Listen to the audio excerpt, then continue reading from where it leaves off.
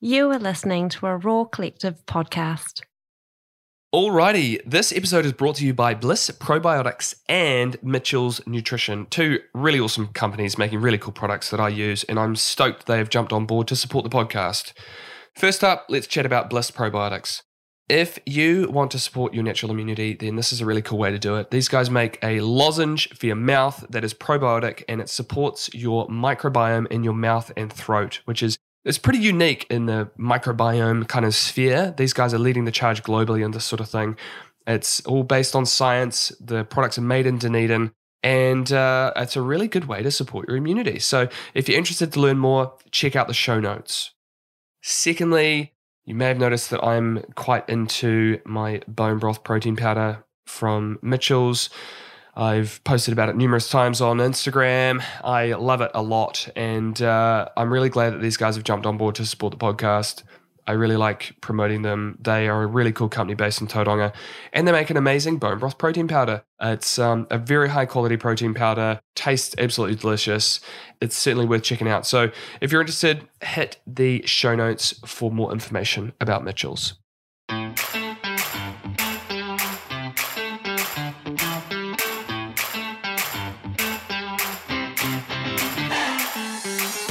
All right, this was an awesome podcast today with Dr. Eric Helms, who's a sports scientist and an absolute guru when it comes to anything related to muscle hypertrophy or building muscle. He's a bit of a big name in the in bodybuilding circles, and we're very lucky to have him being based here in New Zealand. So today we chatted all about building muscle, exercises, we go into specifics about all of this sort of stuff. We talk a lot about nutrition, talk about recovery, we talk about hormones, and we also just talk about the industry of bodybuilding, and I asked him all sorts of questions about steroid use and different things like that, because I've always been interested in this sort of stuff. So it's a fascinating chat. It's a good eye-opener into the industry, and I think you're going to like it. So let's get into it. Okay, so Eric, first question I want to ask you. What is the weirdest or most interesting thing that you've ever done for your health or performance? Well, honestly, I think bodybuilding itself is really weird, as a sport. When I first got into lifting, I knew that I was very passionate about it, aka I was obsessed. It probably wasn't healthy, but we'll get to that.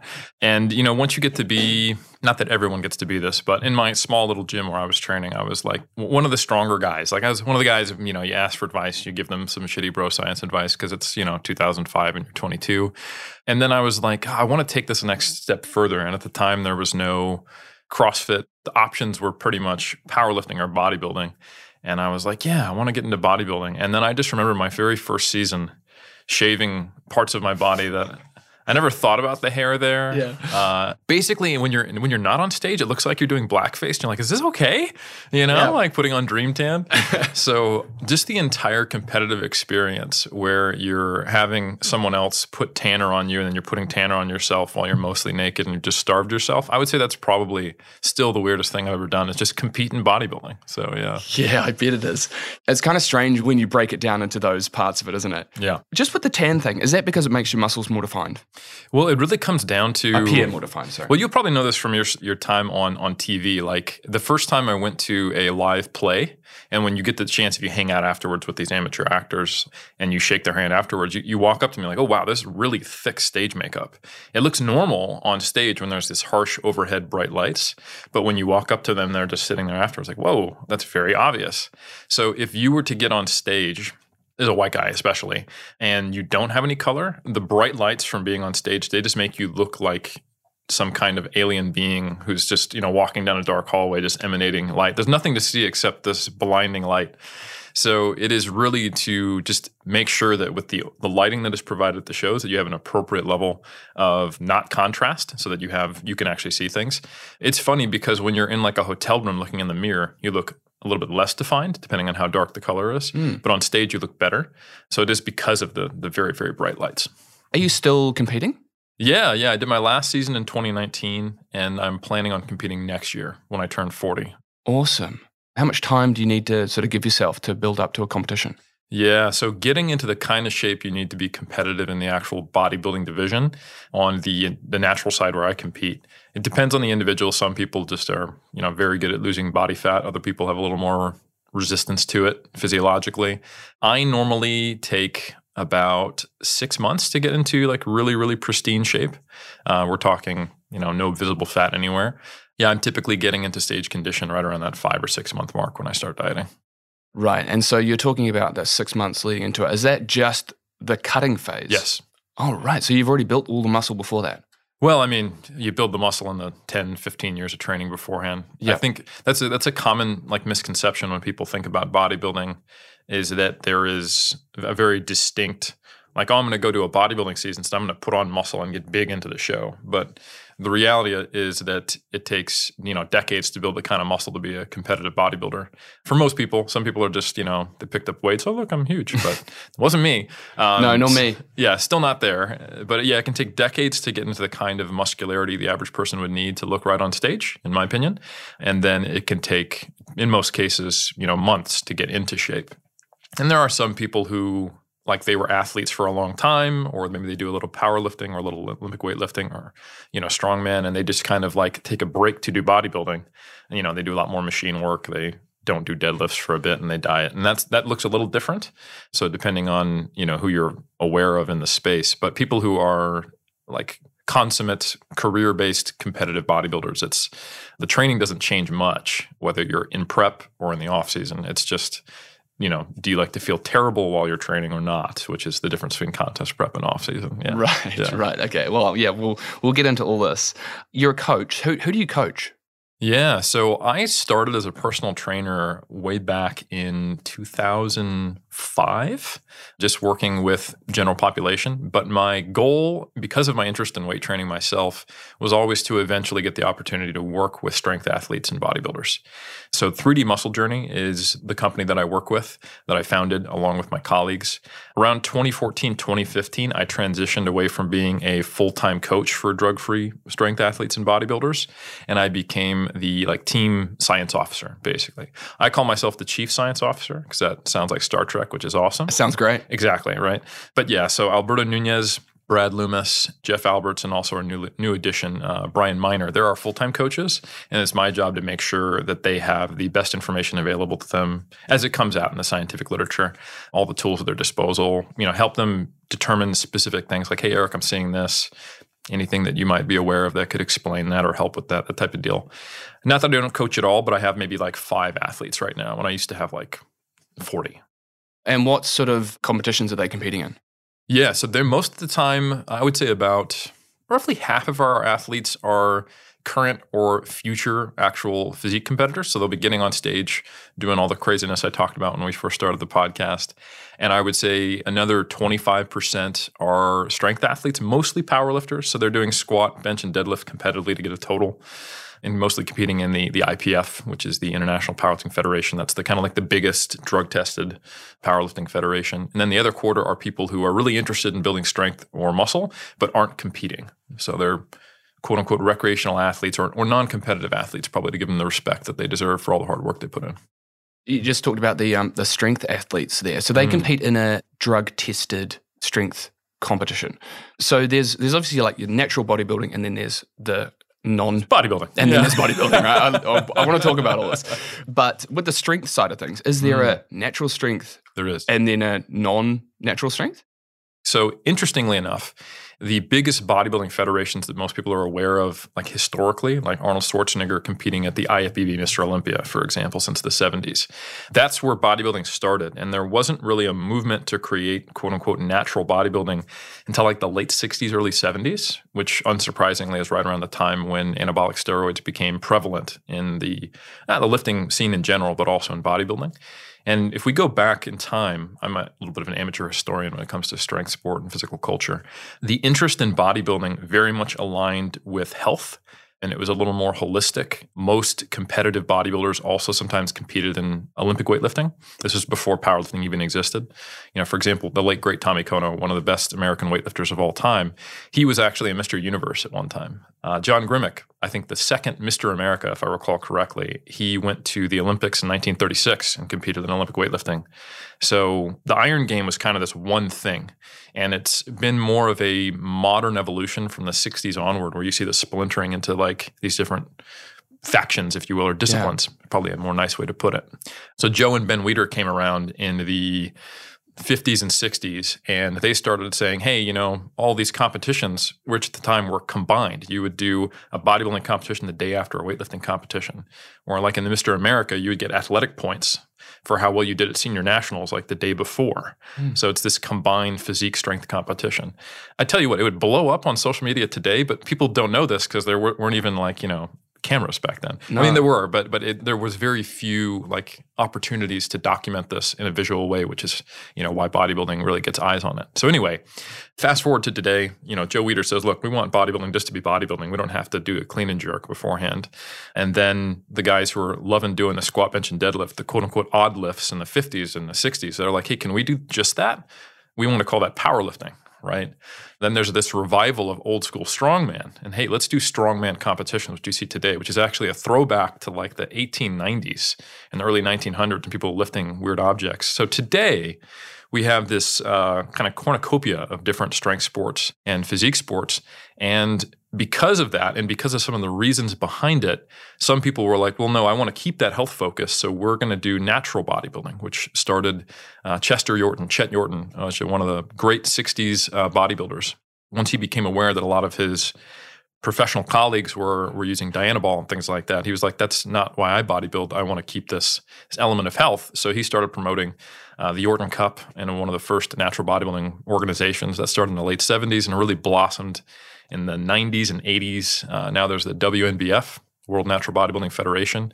That's probably the biggest one, but there's worldwide probably over 100 natural bodybuilding organizations. It's very splintered.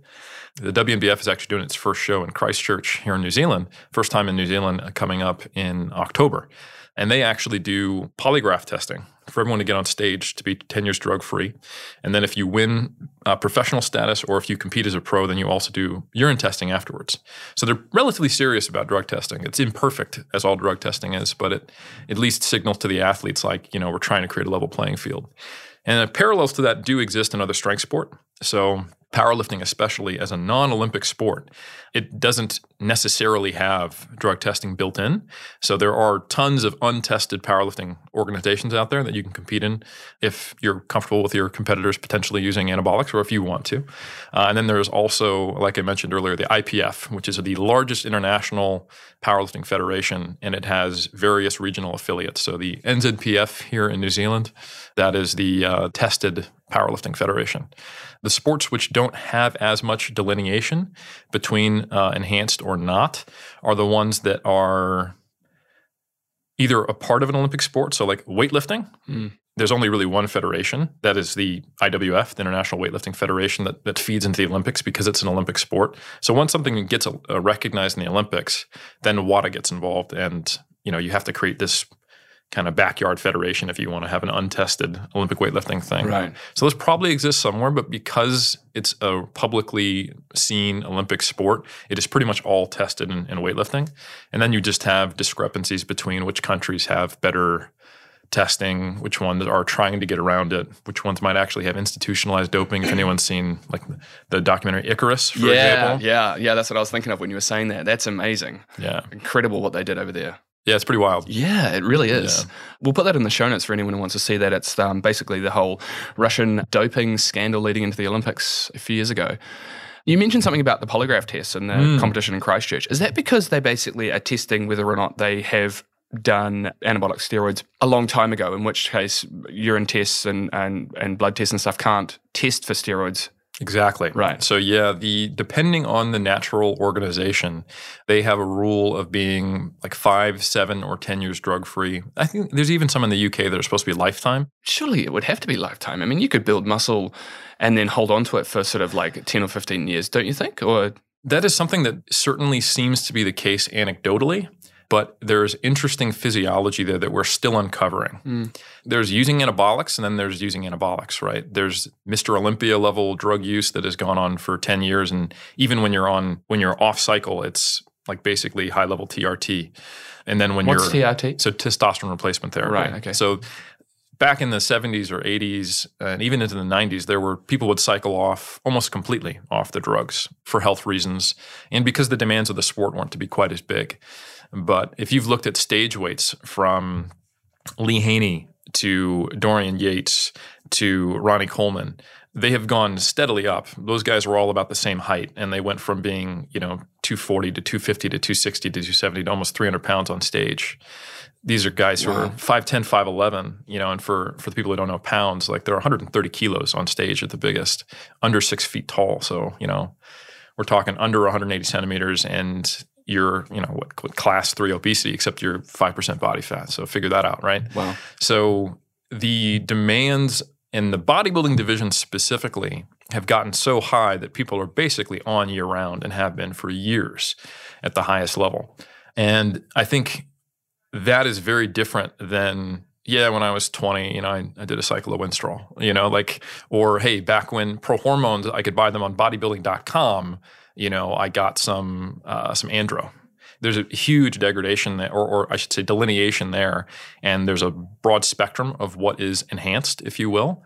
So every organization has a banned substances list and then a time drug free. And when something comes out that is commercially available at a supplement store that actually is a hormonal product, they often will say, hey, here's the grace period. And then from this date on, you need to at least be 2 years there. But for everything else, it needs to be 10 years. So it's a complicated test. Yeah, it sounds it. Yeah. And that's why there's that time drug free. And I will say that, so there's some interesting effects of muscle retention. We do have what's called quote unquote muscle memory. And we're still uncovering the mechanisms of how that works. It's a combination between, if you were to train, take a bunch of time off and come back to training, we have observed that you'll gain that muscle back. Depends on how long it's been though. And you'll gain that muscle back faster than you first built it? Correct. And that depends on how long did you train before, what level of muscularity did you build, how long did you take that time off. And there's a number of different physiological mechanisms which allow us to do that. So we used to just think it was the neuromuscular adaptations. You've got these motor patterns of I know how to squat, deadlift, and bench. I haven't done it in 6 months, but I don't have to go through that newbie phase where I'm just kind of figuring out the movement and I can get right into effective training and I rebuild my muscle. That's probably part of it, but now we're also understanding that through what's called myonuclear domain theory, which sounds super complicated, but unlike most cells, muscle cells have multiple nuclei, so they don't just have one nucleus. And while they do shrink, they maintain some of those extra nuclei, and each one of those nuclei, quote unquote, governs a certain domain. Meaning that when we first watch a muscle hypertrophy or get bigger, first it starts to grow and then it starts to plateau until it adds more nuclei that can govern more space. And then it can grow some more. So it gets more than 2? It gets way more than 2. It's multinucleated. If you were to look at a muscle fiber, it's got nuclei all over it. Okay. And if you look at what happens when you atrophy, a trained individual, the muscle will atrophy, but they maintain those nuclei for the most part. Not always. There's discrepancies between animal studies. There's discrepancies between human studies. But that's one of the potential mechanisms by which we think, okay, well, if you've built a bunch of muscle, you built a bunch of additional nuclei, and now you can govern more. You can get back up to that prior state. But we also have to consider some other things. If you were on anabolics for 10 years and you come off, there might be permanent effects on your own natural testosterone levels, and that has been observed. It's very common for, say, retired IFBB pros who used to be, like I said, 300 pounds on stage or 250 pounds on stage when they otherwise would have been 170. They have to stay on TRT, like I mentioned earlier, just to have normal testosterone production levels. And that's so they are getting exogenous testosterone, so they're taking testosterone from an outside source, so then their body just stops producing as much. Yeah, that can happen. It's very common, not always, but it is a very common occurrence with high level and persistent drug use, hormone use specifically, that your natural hormone production won't be the same afterwards. And it depends on individual factors, how long you did it, whether you did what's called post-cycle therapy, which is to try to keep your own endogenous production going afterwards. And you can't use TRT in a natural bodybuilding competition. So I actually do know some people who got to the national level and even got a pro card in the IFBB, took years off drugs, decided they didn't want to do that anymore, and then 10 years later came and competed as a natural, and they didn't have a competitive advantage that anyone could see. Perhaps if you had, their alternate reality twin and you compared them, sure. But it's more complex than we think, in the myonuclear domain theory interaction with anabolic steroid use and how quickly you lose it and what comes back later, it's not as clear cut as people on like the YouTube comments want to think it is. And it's very different, like I said, if you did, you know, a 6-week cycle of Andro and 10 years ago versus you had an IFBB Pro card 10 years ago. Essentially, you need to draw some line in the sand, and the only way to have any ability to kind of validate that is through the polygraph test. It's amazing. It sounds funny that that's used. It's a whole world. Yeah. And people should know, like, the polygraph test is not admissible in court for a reason. It's not a foolproof test. But I think when you look at some of the studies, qualitative interviews of people who dope in sport, they're not doing it because they can, because people are inherently shitty and just want to win no matter what. They're doing it because they have a perception that everyone else is doing it. So it has much more to do with the sporting culture. So I've had the unique opportunity to work in high-performance sport in New Zealand and along some of the colleagues in HPSNZ. I've had the opportunity to do that in the States. I've had the opportunity to talk to people from all over the world.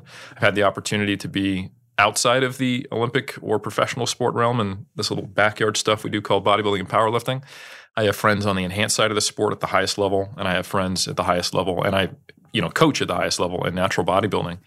And the motivations are and the perceptions are very different case by case. There are some countries who they believe all the other countries are cheating and that they have to do that to keep up. That's, from speaking to some of my colleagues who used to live in Russia, that is the mindset over there and in some of the Eastern European countries. Everyone's doing this, so it's okay. It's not really cheating. We just have to not get caught. And that's a very different mindset when you sit down and you talk to athletes who are in countries where the internal testing is a lot more consistent, like the US, the UK, Australia, New Zealand. You typically don't see institutionalized cheating. You typically see individuals who justify it and they try to get away with it. I listened to some of the interviews with Lance Armstrong and those guys. Cycling developed a culture where they believed everyone at the highest level was doping. And it did become true after a while, but it's kind of the self-fulfilling prophecy. And there was an interesting Australian study that came out that looked at some different organizations and who was cheating where and why, just qualitative interviews with athletes.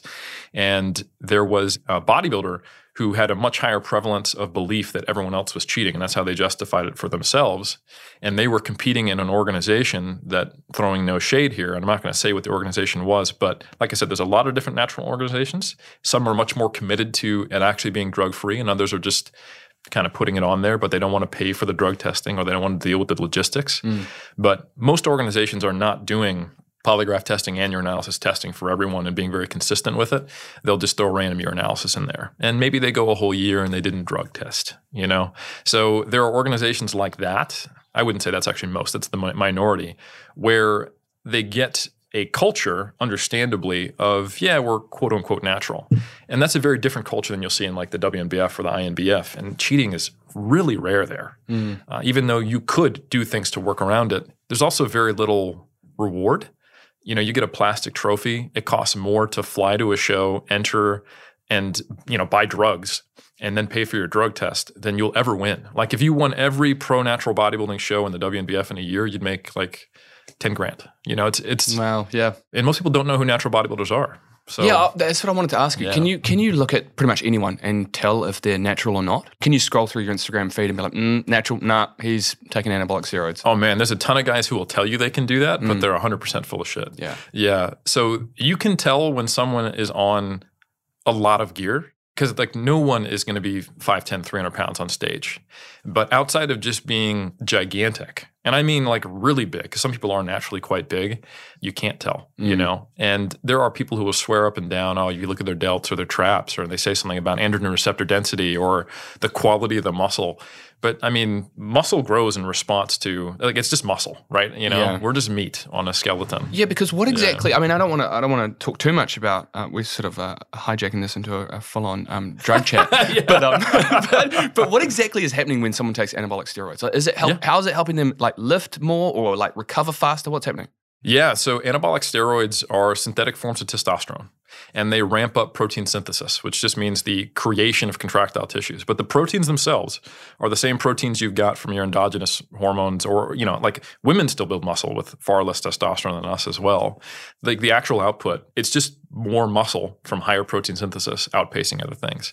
And, protein synthesis is also part of the procedures of how our body repairs muscle damage. So the anecdotal reports of how I can recover better when I'm on anabolics, that probably might be part of it as well. Maybe you can incur more muscle damage and recover from it and therefore be able to do more. You might be able to benefit from a higher overall training stress. That's certainly something you hear athletes talk about. But yeah, when it really just comes down to it, it's basically higher levels of testosterone driving higher levels of protein synthesis, allowing you to maintain a higher level of muscle mass. So it's nothing magical. That's why I don't think you still have to do the work and still have to lift the weights. Yeah. And so the reason why you can't identify people is that you don't necessarily know what someone's genetic limits are. And the power of genetics and having elite talent, if you will, far surpasses that of anabolic steroids. This is more true in performance sport than it is just building a lot of muscle, because that's a physiological effect, not necessarily like, can I pitch a ball 100 miles per hour in baseball or something like that. But there are definitely people who you could give them all the drugs in the world and they still wouldn't beat a natural champion who just has elite genetics. And that's a hard pill for a lot of people to swallow when they believe in that kind of just, pull myself up by the bootstraps mentality. But it's 100% true. And so, yeah, because that's an interesting point, because I think you see a lot of people, I'm going to go back to Instagram, and so you see people on Instagram and you're like, man, that guy's jacked, or like, hey, that woman is, she's in incredible shape, she's got such a great physique. And you think, man, like, why can't I be like that? What's going on? Are these people with these amazing physiques, are they in like the top 1% of the genetic pool that can actually achieve that sort of thing? That's why Instagram's terrible. Yeah. Because it selects for the things that are going to create likes and clicks. And so you're getting a combination of people who are natural and enhanced. There's plenty of enhanced influencers. I mean, don't get me wrong. And I'm not claiming that, a lot of people are drug-free that you don't know, but a lot of people are drug-free that you don't know. And there's a lot of people, if you go to your local gym, who look natural, who are on drugs because they are trying to combat the fact that they don't have great genetics, or they don't know what they're doing, what they're lifting, or they're not consistent. They're trying to make up for that with anabolics. There's a few organizations that they post up like the wall of shame, people who got caught using drugs. And it's not the champions all the time. It's like, he placed 9th. And it's like, right. Like that's embarrassing. Not only are you cheating, but you cheated to place out of the top 10. And they're telling themselves, well, everyone's doing it, But anyway, on Instagram and on social media, you have to think of how many millions of users there are, and then what is going to select for getting the most clicks. So if you're your typical kind of, fitness interested person on Instagram who follows a lot of people with amazing physiques and you take all their advice, you're essentially looking at the genetic elite, a large proportion of who are on anabolics that you probably are not, and them just giving you anecdotal advice. Hey, this worked for me. And you might have someone, if you think about it like this, the average person thinks, I find someone successful and then I copy what they do and I'll have similar results. But if we just let's just play the numbers here. Let's say you got someone with 1 million followers with an amazing physique, and they're the one who has 1 million followers. All their followers have between 100 to 1,000. That means that the program that quote unquote worked for them doesn't work for 1 million people to the same degree. Yeah. So I would say if you just went by that metric, it might be a pretty shitty program, More realistically, it states that doing the same thing, they're going to get far more return on that investment than you. So maybe copying them is not the bee's knees, if you will. Yeah, and I think it is really good to just keep in mind that they are the genetic elite.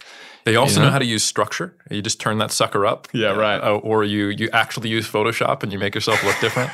I mean, if you ever hung out with some of the social media influencers, and regrettably I have, they don't just take one selfie. They'll take a selfie, look at it. Okay, no, change the lighting a little bit. No, what do you think over here? And it's oh my God. It's hard not to throw up in your mouth a little bit, at least for me. It sounds very judgmental. And I get that there's, when there's money involved and when there's pride involved and when you're basically going back to being in high school and you're like, this popularity, all this dopamine clicks and likes, it motivates people to do everything they can to try to optimize the way they look on social media.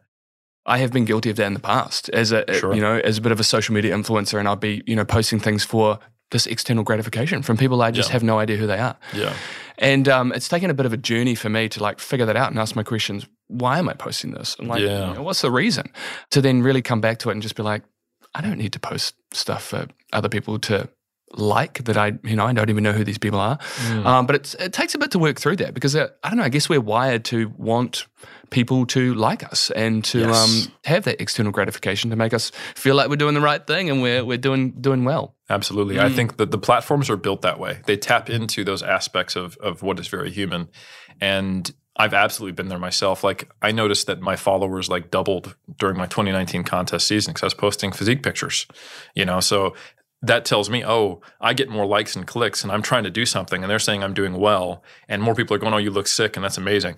I'm not going to lie. I'm like, I don't care. I do this for myself. Like, of course, I like to hear people tell me that, oh, that's really impressive or good job or keep it up. And it motivates you to do that more. And it can very easily, and unfortunately, take something that maybe your motivation to do it originally was something a little more altruistic or a little more something that you're directly connected to. And it can kind of poison the well if you're not careful.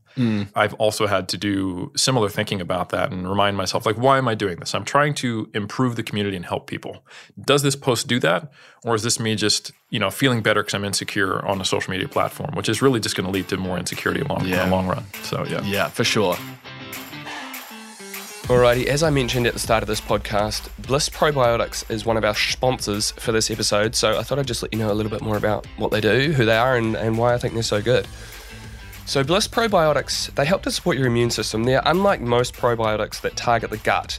Bliss Probiotics specifically target the mouth and the throat, which is, that's essentially, it's the gateway to your body. So they stop the bad bacteria up in the mouth and throat before it gets a chance to get inside you and start making you sick. Because there are so many things that make you sick these days, and there's so many illnesses, there's so many viruses, it's been a long winter. And so I'm always interested to find different ways in which I can help keep myself and my family well. And Bliss Probiotics is one of the things that we do. We take lozenges every day as a preventative measure to support our immunity, keep ourselves healthy. Because at the end of the day, who wants to be sick? I know I don't want to be sick, and I don't want a sick family. I don't want sick kids. We just take one lozenge a day. They taste delicious. My son loves them. He's always asking for his lozenge in the morning. So take Bliss Probiotics to increase your good bacteria in your mouth and your throat, maintain good health, and protect your family against chills and colds. I also love that they're backed by science and made locally in Dunedin. So if you're interested to learn more, check out the show notes for a direct link to their website, and you can have a look for yourself and learn more and see how you can get yourself some if you're interested. And now, back to the chat.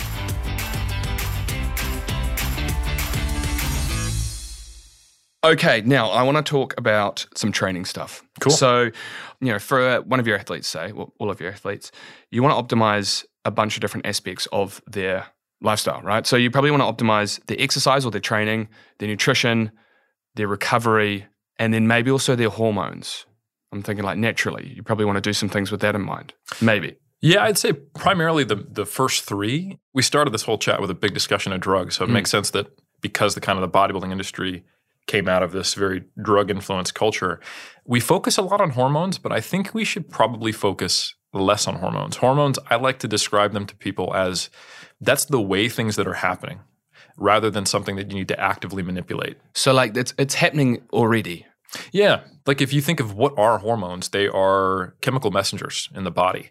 And sometimes we kind of get a little twisted. We get focused on the mechanism rather than the thing that causes the mechanism to do what's happening. Like, oh, testosterone improves protein synthesis, so I need to try to optimize my endogenous testosterone.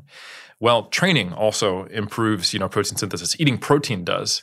And there's a huge difference between trying to supplement with zinc and magnesium and, vitamin D and trying to take all these natural supplements and then going, all right, I've increased my testosterone from 500 to 530. That's got to be good, right?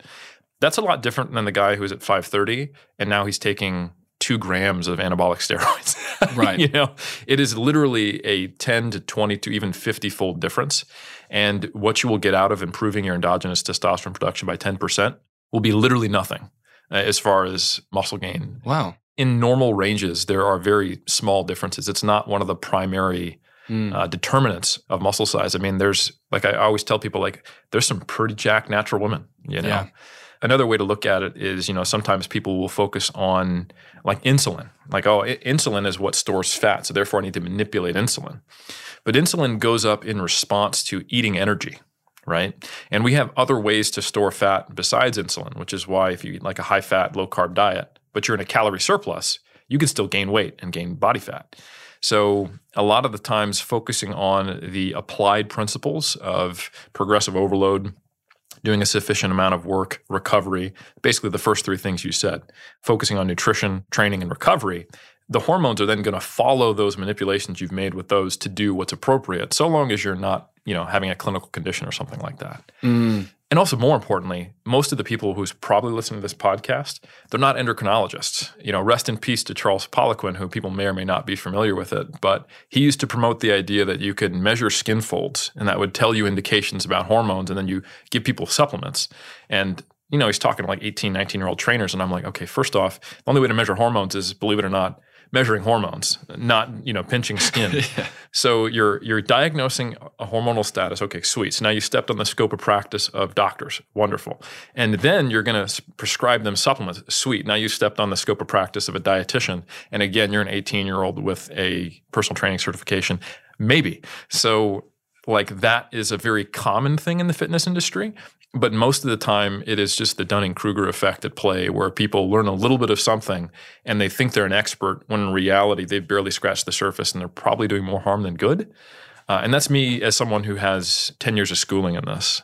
I don't try to manipulate hormones, even though I have a PhD. It's like a fake doctorate. But I'm not an MD.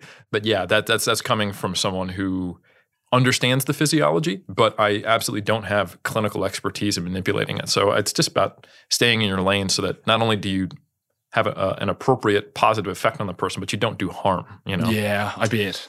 Yeah. Okay, so let's talk about optimizing the training side of things. Sure. Let's just talk about someone who wants to build muscle for the rest of the foreseeable future. Yep. Because it sounds like it's more of a continuous building journey rather than like trying to build and then cut or whatever into a certain time frame. So someone who's just trying to build muscle, what do you recommend? What are you doing? I think the first step is I ask the person, what are their constraints? Because what you want to do, we always focus on being optimal, but in the end, what you're doing is you're optimizing within the constraints of your life, right? So let's say you've got 2 kids and a full-time job. You've got an hour and a half on Saturday and Sunday, and then on Wednesdays you work from home and you can get out to the gym for an hour. Okay, so we've got 4 hours-ish to play with. If I give you a 5-day per week, 7-hour training program, that's going to set you up for failure. And I think a lot of people do that when they run into some of these templates online, or they just download a PDF from somebody. So the first step is to figure out, what is the resources I can bring to the table? And then within that, you have to figure out, okay, what's the big picture variables I need to play with? And the big kind of 3, if you will, is the volume, the total amount of work you're doing, the intensity or the load and how close to failure you're going with lifting weights, and then the frequency. How often are you training a muscle group if your goal is getting big? Or how often are you training a exercise if your goal is to try to get stronger on that exercise? I often will use an approach where I think about, okay, from all the research I've read and the meta-analyses, like studies of studies of studies, like these big picture looks at all the various studies we have where we've made people lift weights and we saw how quickly they grew compared to some other program. All right, where should we start if they don't have a training history with what's a reasonable amount of volume, a reasonable frequency, and then a reasonable load strategy? So if the goal is muscle building, I generally start someone, if it's right off the bat, somewhere in like the 8 to 10 sets per muscle group, training each muscle group at least like... This is per week? Per week, yeah, Yep. Exactly. Training each muscle group roughly about twice a week, maybe a little more if they have more time on their hands. That makes it so you don't have to destroy a single muscle group on a given day and just really, lose quality as you're going through that training session. And in terms of the intensity, there's a lovely reality that hypertrophy is a relatively forgiving adaptation. You can find people that are doing sets of 5 and people are doing sets of 15, and they both can get pretty big. And that's supported by the research. It's more about the total number of hard sets that you're doing, not necessarily the specific rep range like we used to think, it's got to be 8 to 12 or maybe 6 to 10 or something like that. But so long as you're doing, not really low rep sets, like say under 5, and you're training sufficiently hard, meaning that you're reasonably close to failure, the most you could do for that set, say within 3 or 4 reps of failure, at least going all the way up close to it. That weight couldn't be too light. So for example, say you were doing a really light weight and you were doing, say, 60 reps of it, but you were fatiguing at 60, right? That's too many, surely. Absolutely, yeah. There is some data to suggest, like once you're getting below like 30% of your 1 rep max, which is something you could do 30, 40, 50 reps with or more, that is probably too light. And that's a big part of anyone who's trained people or when they first got into the gym. What feels quote unquote heavy is very subjective. Like if the heaviest thing that you've squatted is your body coming off of a seat, then putting even 20 kilo bar on your back is going to feel really heavy, but you might be able to do 50 reps even though you just started training. And that's not going to be effective. So you have to recalibrate and learn, and it does take experience to understand what heavy is. So generally, yeah, as far as how high would I go in reps, I generally keep people, below 20, 25 reps. If they really like high rep training in the burn, go for it. But too high, yes, there is a point where it's almost more like doing cardio than it is training. And that's not very effective. So anywhere in say the 5 to 20 rep range is where I think 90% of your training should happen for sure. And then the types of exercises that people should be looking to do, how should they kind of split it? What do you think is most effective? People talk about different splits. So they'll do sort of legs on one day, or they might do chest and back, or they might do chest and biceps. Are there any specific regimes that are most effective? Yeah, when I first start people off, you can fit most people into an upper-lower split just because it's simple. And they don't need that much work for any given body part yet. And that will often be pretty effective until you get to the point where you are a more or less intermediate or advanced lifter, and you need to think about my individual factors. The difference between an advanced and an intermediate lifter is that you are starting to have to color outside of the lines. I'll use myself as an example. My legs grow very easily. They don't require much volume or work, but my upper body, and partially it's because of my bone structure, is always a little narrower, a kind of a narrow, small rib cage, not very wide clavicles. So for me to look wide, I have to do a disproportionate amount of delt work and lat work. And I find myself doing 6 sets of legs per week, but 20 sets on the upper body. That's not something I would recommend most people to do, because you have to actually determine whether that's you. So before the advanced stage, intermediate stage, most people fit really well into an upper-lower 4-day split if they can, or a 3-day alternating upper-lower, upper-lower, upper-lower. So 1 week you're doing 2 lowers, 1 upper, the next week the opposite. And then you can just kind of slot in these exercises. And generally, I'd recommend people focus on some of the compound cardinal movements. So when I say compound, I mean multiple joints. So a squat pattern. That could be a leg press. That could be a barbell squat. That could be a hack squat. Something that is a hinge. That could be a deadlift, an RDL. That could be a good morning if you have someone who can teach you how to do that effectively and safely. It could be a back extension on a 45-degree holding a plate. Those 2 exercises are going to train your glutes, your hamstrings, and your quads pretty effectively. And then as you move into your upper body, it's about pushing and pulling, right? So a horizontal push, like a bench press, or even a shallow incline or a shallow decline or even a dip, a vertical press, like an overhead press, and then a vertical pull, a pull up, a lat pull down, and then a row or a horizontal pull, like a cable row, dumbbell row, barbell row. If you do those, what I call 6 cardinal movements, you've trained 90% of your body. And I think that will get the job done for a large part of your career. And of course, you should have variation. You want to enjoy this. If you find certain exercises don't fit with your body, maybe you've got really long femurs and you're 6'2", and you're I'm not going to do a barbell squat. That's fine. Try a single leg press. Try a Bulgarian split squat. So it will take some experimentation and some individualization. Maybe you have an injury history. You've got a knee injury or a back injury, so you have to work around those. Maybe you have to do some movements that are pretty hard even when you use a light load. You have to get creative to adapt it to yourself, but ultimately there are no sacred cows, if you will, for bodybuilding training. So long as you can stimulate the muscle, it'll grow. Whether you're doing a 500-pound squat and you're just a monster, or whether you're doing a, like sissy squats with just body weight, but you found it's effective enough that you hit failure around 15 reps, So is that what you should be aiming for? You should be aiming for failure? I would say you can train to failure. Failure is almost kind of like the idiot's guide to training, because you've trained hard enough if you actually can't do another rep. But at the same time, it's quite hard to train to failure. It is. It's a real mental game. I sometimes train to failure and achieve it. And then sometimes I plan to train to failure and I know I haven't. Yeah. Yeah. Or you think you have, and your buddy goes, let's get one more. And you're I can't do another one. And he goes, let's get one more. And then you get one and you're maybe I could. Yeah. I'm questioning everything now, when I first started training back in 2004, I thought you had to train to failure or it didn't work. And I would train to failure and past it. My workout partner and I, we would hit failure and then we'd get 2 more reps, forced reps. Yeah. And I was I don't know how, my buddy's on vacation. How am I going to train? So I came from a perspective of thinking you had to train to failure. And I was always cripplingly sore. I didn't understand how people could train the same muscle group twice in a week because I was sore for the full 7 days. So there is a point where training to failure can actually impede the amount of volume you can do, make you reduce the load, drop your reps off in a very precipitous, steep way, and it can prevent you from training with an appropriate frequency as well. So if you look at the research on training to failure, it's not consistently showing that training to failure is better when you control other variables like total volume. So I think what you want to do is find kind of the sweet spot where you're not telling yourself you're at failure, but you could do another 10 reps, which is actually quite common. If you just go to the gym and you're just training and you watch just the average person on a lat pull down and you're like, oh, they just warmed up, and then they walk away from the machine and they leave the gym and you're like, oh, that wasn't a warm up? Like that's, you quote unquote train there. Yeah. You don't want to do that, obviously. And I would say the average person would benefit from being told they should train to failure because they would get closer to, but not actually to failure.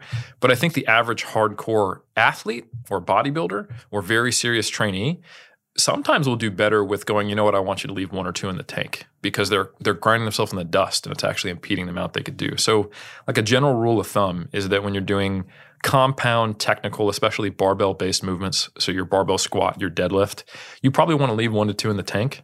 And then when you're doing like machine-based compound movements like a cable row, like a leg press or a hack squat, you can go a little closer to failure. Maybe by your 3rd set, you're getting close to there, but you should still have a spotter. You don't want to be the guy who gets stuck under the leg press. And then for your isolation movements, yeah, feel free. You can take it to the house. But any muscle that gets trained at a long muscle length, like if you think about a Romanian deadlift or a stiff leg deadlift, why do they always make you so sore? Especially if you haven't done them in a while. For one reason, you haven't done them in a while. But also, when the load is furthest from your body, when you're kind of bent over and your upper body's parallel to the floor, that's when the tension is highest. And your hamstring is also stretched the most. So when you do like an incline curl or you go heavy dumbbell flies, these are all movements that lend themselves towards creating more soreness and more muscle damage. So if you combine that with failure, you can be in a world of like, I'm not going to recover for a week and a half. So I think it's important to think about which exercises lend themselves towards going to failure. Like if you want to do a lateral raise, go for it. Like you won't even know tomorrow that you went to failure on your set of lateral raises with 10 kilos, I find that all the time. I'm like, I can do curls. Say I'm doing bicep curls, and I can, and I won't go to failure. Mm-hmm. Next day, sore. My shoulders, I could do flies all day. Well, I couldn't do them all day, but I could go to failure, and then I'd do as many sets as I want. Go to failure, think I've just absolutely burned them up. Next day, don't feel a thing. Why is that? That's specifically because of the muscle lengths they're getting trained at. So if you think about, now I get to be the science communicator talking about physics, right? If you think about like lever arms, right? So when you hold your arm out straight to your side and you're holding a dumbbell in it, that's when the load is the furthest distance from the fulcrum. It's the quote unquote heaviest for your shoulder right here. But that's also when your shoulder muscles, like your deltoid, is the shortest. So it's not being stretched. So if you wanted to make yourself sore, and try this next time. Instead of doing a dumbbell lateral raise, set up a cable with the attachment at wrist height. And so reach across your body here so your delt is in a full stretch and the cable is literally just coming out of the cable stack right here, and try to do lateral raises there. And it'll be hard immediately and at the stretched point. And I guarantee you'll be a little sore if you've never done it before. And that's why on bicep curls, when you think about it, especially like an incline curl, when the weight is here, the muscle's still at a relatively elongated length, especially if you're on like an incline curl, your arm's back. Now you're actually stretching the bicep, and it's hard right from the word jump. So yeah, that's one of the main reasons why people don't experience much soreness with like their delts or their back as well. If you think about it, when you first lift on like a cable row, it is easiest here and then it gets hard close to you. Yep. So the tension is highest when your muscle is short. Right? Right. You're a lot weaker here when you're trying to get the last 3 inches to your chest than here. So you're hitting failure because you can't get that last little bit. But in that lengthened position, the tension still isn't that high. So yeah, it is sometimes worth considering how can I make it harder at a long muscle length? And we've actually got recent data that's come out in the last couple of years that shows that training at longer muscle lengths causes a little more growth, which is probably why it's generally a good rule to train with a full range of motion, because that means you're including that long muscle length. So with that in mind, are there techniques that you employ to do with timing of the movement? Because you potentially would want to increase the amount of time spent when the muscle is at an elongated position or a shortened position to then try and fatigue the muscle fibers in there. Yeah, you certainly can. And this is something as a researcher, interesting hypothesis. I want to see more data. As just an athlete or a coach, I understand the mechanisms at play, like, if I spend more time in a set at elongated position, it might have a greater stimulus. So for example, if someone is doing like dumbbell flies, they're on their back for chest. Once you get to, about 2/3 of the way up, it basically feels like there's no tension. Yep. And it's because your arm's in line with gravity. So personally, when I do dumbbell flies, as an example, I only come up to the point where I feel tension. And I'm spending basically the whole set in this elongated position for my pecs. I would think that'd be a little more effective. You also have to think that that is going to cause a little more fatigue and damage. So you have to kind of balance stimulus and recovery. But yeah, doing long muscle length partials is something that's like the one kind of partial that makes sense to me. Some people will do partials at a short muscle length. That's, I don't think, doing much. Like the old school. Partials being just partial movement. A partial range of motion of the rep. Like, for example, remember 21s back in the day? You do 7 reps at the bottom and 7 reps in the top, and then you do 7 reps through the whole range of motion.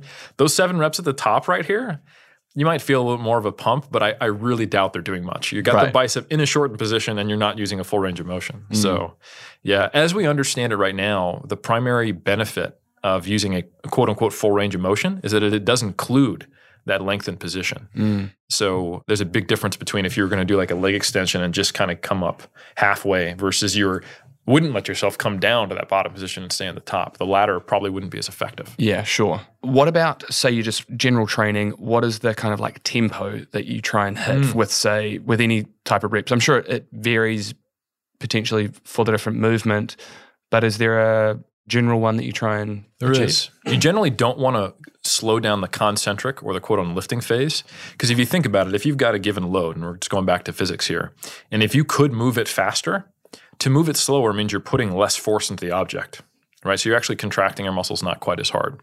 It wouldn't matter as much if you're going to failure, but we just discussed that we probably don't want to always go to failure. So as a general rule, you want to have a forceful concentric, a forceful lifting phase. You want to try to move it quickly. And if it moves really fast and wants to jump out of your hand, it's probably too light, right? But on the eccentric, that's the lowering phase. So if for those listening to this podcast, the concentric is when I'm doing a dumbbell curl and I'm lifting the dumbbell up towards my shoulder. The eccentric is when I'm lowering it back towards the floor. So on the concentric, forceful, not cheating, not changing and using momentum, but a controlled, forceful, explosive concentric. But on the eccentric, you want to have some control on the way down. You don't want to let gravity do the work for you. And the reason being is that the eccentric is still an important part of the training. Your muscle is still under tension. It's elongating as it's under tension, and that does contribute to the overall stimulus. It's basically half the stimulus if you think about it. And your ability to have eccentric strength, quote unquote, to lower something under control is higher than your concentric strength. If I was to tell you, what's the heaviest squat you could do? And you said 140 kilos. And I said, all right, when do you get stuck on a 140 kilo squat? And you go, about a foot out of the hole. As I'm coming up, I get stuck about midway and I get pinned. What you never see is someone lower the squat and then like just totally lose control. Not never, but with novices you see that, but with experienced trainers, they can always get into the hole and they don't know they're going to miss, and they're trying a new 1 rep max until they're starting the concentric.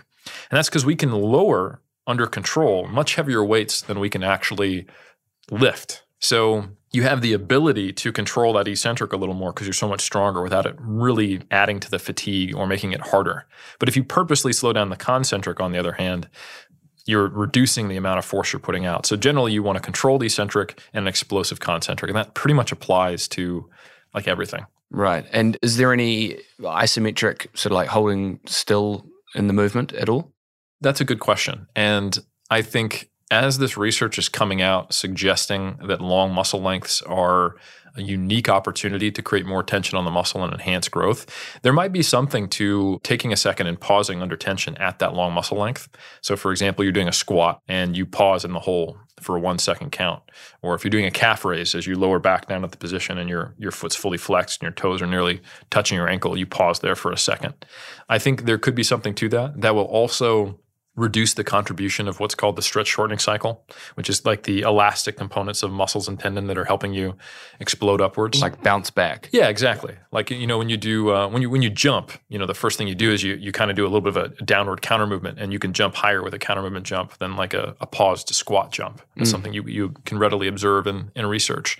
You're removing some of that, but you're letting that elastic recoil dissipate when you pause for a second and come back up.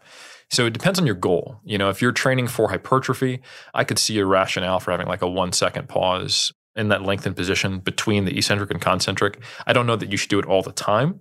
It certainly couldn't hurt, and it might perhaps add some benefit spending more time in that lengthened position under tension. But if you're training for performance or strength, you want to utilize that. You don't want to be you want to be good at using that component of your muscle. That's a feature, not a bug, you know. Yeah.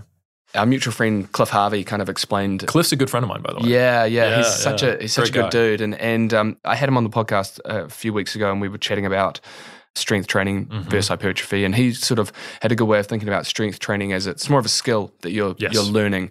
And I was kind of thinking, it's more about like trying to get whatever weight it is to move it in the most efficient, probably quickest way. Whereas with hypertrophy, you're kind of actually trying to make the movement hard for yourself, so that you're then fatiguing the muscle fibers to then make them grow.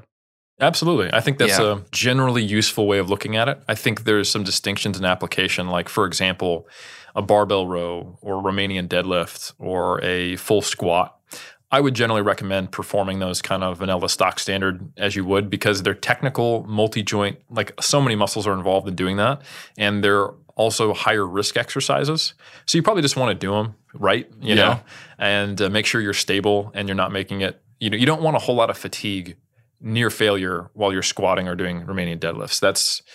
I would think that might enhance the potential risk for acute injury. But if you're doing something like a cable curl or a lateral raise, or a fly, absolutely. I think that's a really good philosophy. What about things like drop sets and supersets? Do you utilize those in a lot of training?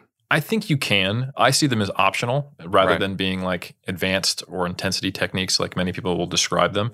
The biggest issue I have with them potentially is that they're hard to track. You have to, what did I drop? How much weight did I go down? How long did I rest on that rest pause? That 3 breaths? Was that 30 seconds? Was it 10 seconds? And how do I compare that week to week to ensure there's progressive overload? So generally, I'm a big advocate of people actually having workout logs and looking at what they did in prior weeks and trying to make steady progression over time when they can, not necessarily always week to week. And I think people who do a ton of supersets, drop sets, giant sets, strip sets, they're looking back and like the notation's weird, or they didn't write it down because they were in the middle of a drop set and they struggle with that. But I think you certainly can use them if you can find a way to keep track of them well. And there's actually data on rest pause as well as drop sets that suggest they can be equivalent to straight sets. If they have a similar effort per set. So you're going similarly close to failure. And you can get a little more done in a more time-efficient way. I find that with supersets. So supersets meaning that you're doing one exercise and then you do one set of that, and then while you're resting, you're not actually resting, you're working another muscle group or another muscle doing a different exercise, and then you go back and forth between the two so that you're giving the muscles time to rest, but you're using your time as effectively as you can.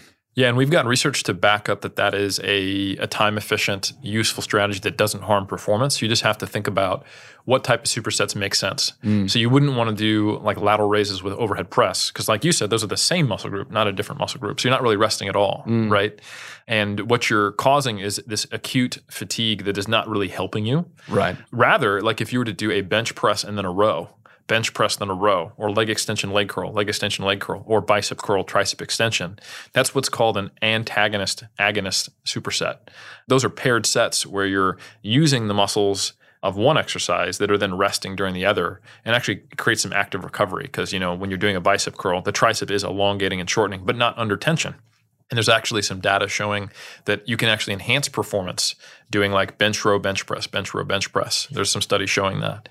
But there's also studies showing that if you do bench row, bench press, squat, bench press, bench row, squat, even though the squat isn't involved, because it's just so overall cardio-metabolically demanding that you can see decrements in performance on things. So I think it's smart to probably do this on not lower body compound multi-joint lifts, but upper body compound lifts, sure, if they're the antagonist muscle group, or for isolation movements. It's a great time saver.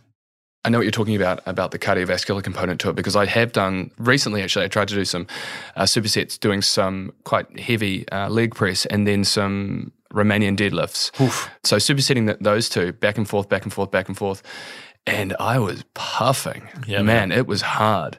I enjoyed it though. I did enjoy that, just the very intense workout, but I did think that it was potentially a little bit too intense.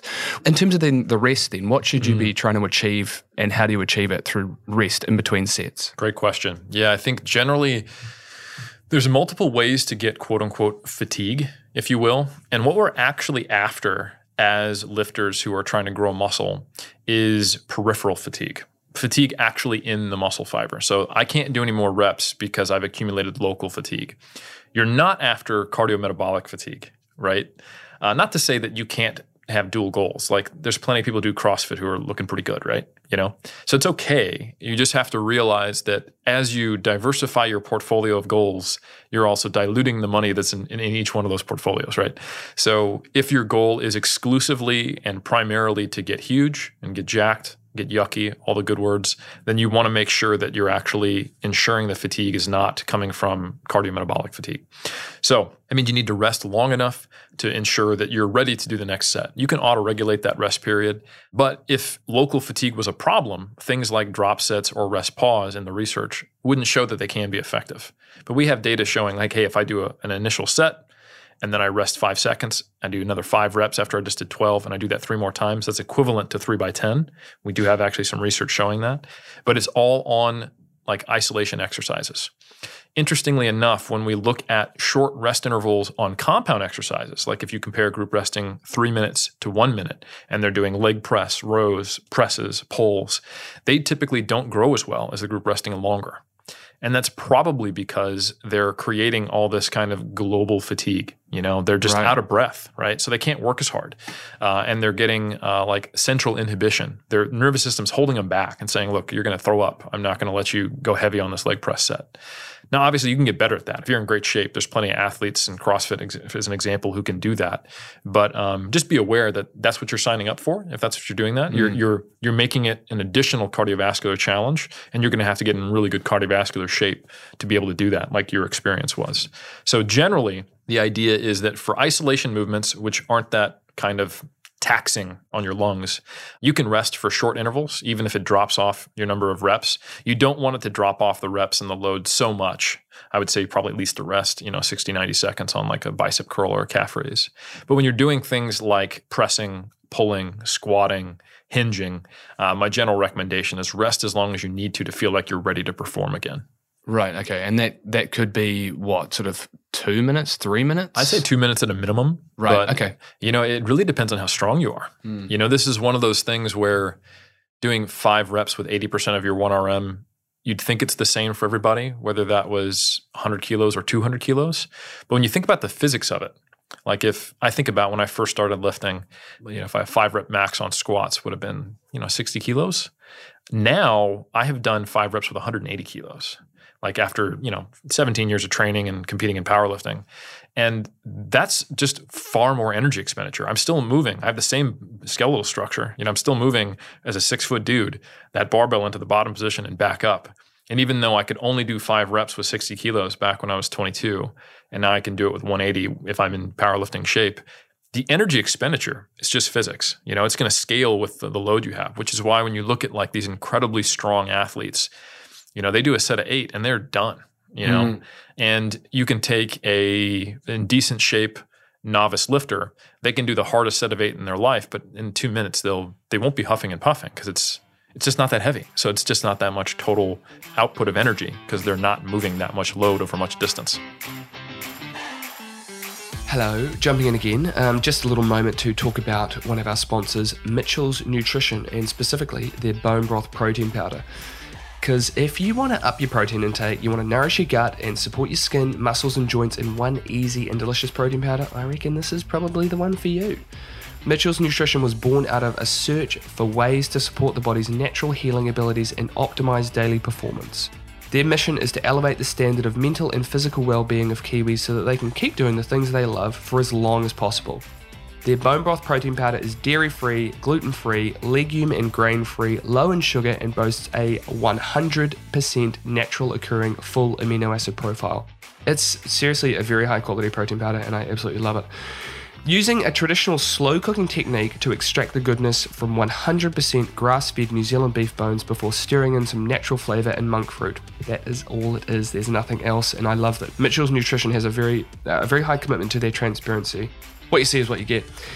Now, being the first of its kind here in New Zealand, being a bone broth protein powder, you might be wondering what the taste is like. And I've got to say, it's the best tasting protein powder I've ever tasted. I have the vanilla one every day, and it tastes like a vanilla milkshake, without a word of a lie. So if you're interested to learn more, check the show notes. Now back to the podcast. What about variable resistance? So the reason I ask that is because through the lockdowns and stuff, I started to use resistance bands quite a lot, just at home, couldn't get to the gym, didn't have weights at home, or had some light weights at home. So I started to do a lot of resistance band training, and I really enjoyed it. And I thought that it made a lot of sense, being that, the resistance varies in accordance with the strength of the muscles at certain positions throughout the movement, to then try and recruit as many muscle fibers as you can, kind of thing. So do you use variable resistance at all? And if so, how? Yeah, it depends on the context. So there's actually was some research done, like small sample research on people in COVID lockdowns doing band-based training, comparing it to other training and if they were able to, effectively grow muscle. And the limited research we have on band training is that, it's a totally viable way for people to train. And you can, of course, get stronger and build muscle with bands. Some aspects of bands, though, if we think about that long muscle length relationship before, they're not ideal if I was to really kind of put a line in the sand. Because if you think about it, as you're doing a press, when your pec is longest, and let's say you got a handle attached to a band here, there's the least amount of tension on the band. And then as you press, the band tension is increasing, because like you said, it's variable resistance, but as your muscle is getting shorter. So a lot of the times you have to make sure that you're in a position where there's sufficient tension even at the start of the band. And then it gets like really hard as you try to lock out. So bands are a very different experience than training with free weight in general, but that can be nice sometimes too if you want to mess with the resistance curve, or if you want to have constant tension, especially if you don't have access to cables. Like I was mentioning earlier, hey, try this lateral raise variation where you're going across your body and there's tension at the very start. You can do that with a band, and you can argue it's probably better than a dumbbell, even though it gets harder as you get higher. But it's certainly probably a good intermediate step between the two if you don't have access to a cable machine, which most people don't have a cable at home. So I think bands are a great at-home training modality. I did a lot of them during COVID as well, just because we didn't have a home gym yet. Yeah. So, I totally get what you're talking about the resistance sometimes not being great enough when your muscle is potentially in that elongated position. Yeah. I thought about that, and I was trying to mitigate that. So I would pause and sometimes hold an isometric position for sort of like, 5 seconds or so. Oh, yeah. So for a bench, it would be when my hands are down near my chest, I would pause there for, say, 5 seconds to try and kind of fatigue the muscles. My idea was that there's not as much tension. So if I am holding the resistance there longer, then it will maybe fatigue the muscles more than if it was only just there for a short amount of time. Do you think that makes sense? Or? Yeah, I think it's viable. We just don't necessarily have that much understanding of how isometrics function, I actually really would love to see more exactly of what you were doing. Isometrics at long muscle lengths. If muscle lengths really are that important, do we even need to do anything more than isometric training? Could we just do these isometric heavy holds in long muscle length positions? I don't think that'd be very fun, but it would be interesting to kind of have us a better understanding of the muscle physiology. So like I said, I think bands are a really useful tool, and it sounds like you've got some creative ways to get the most out of them.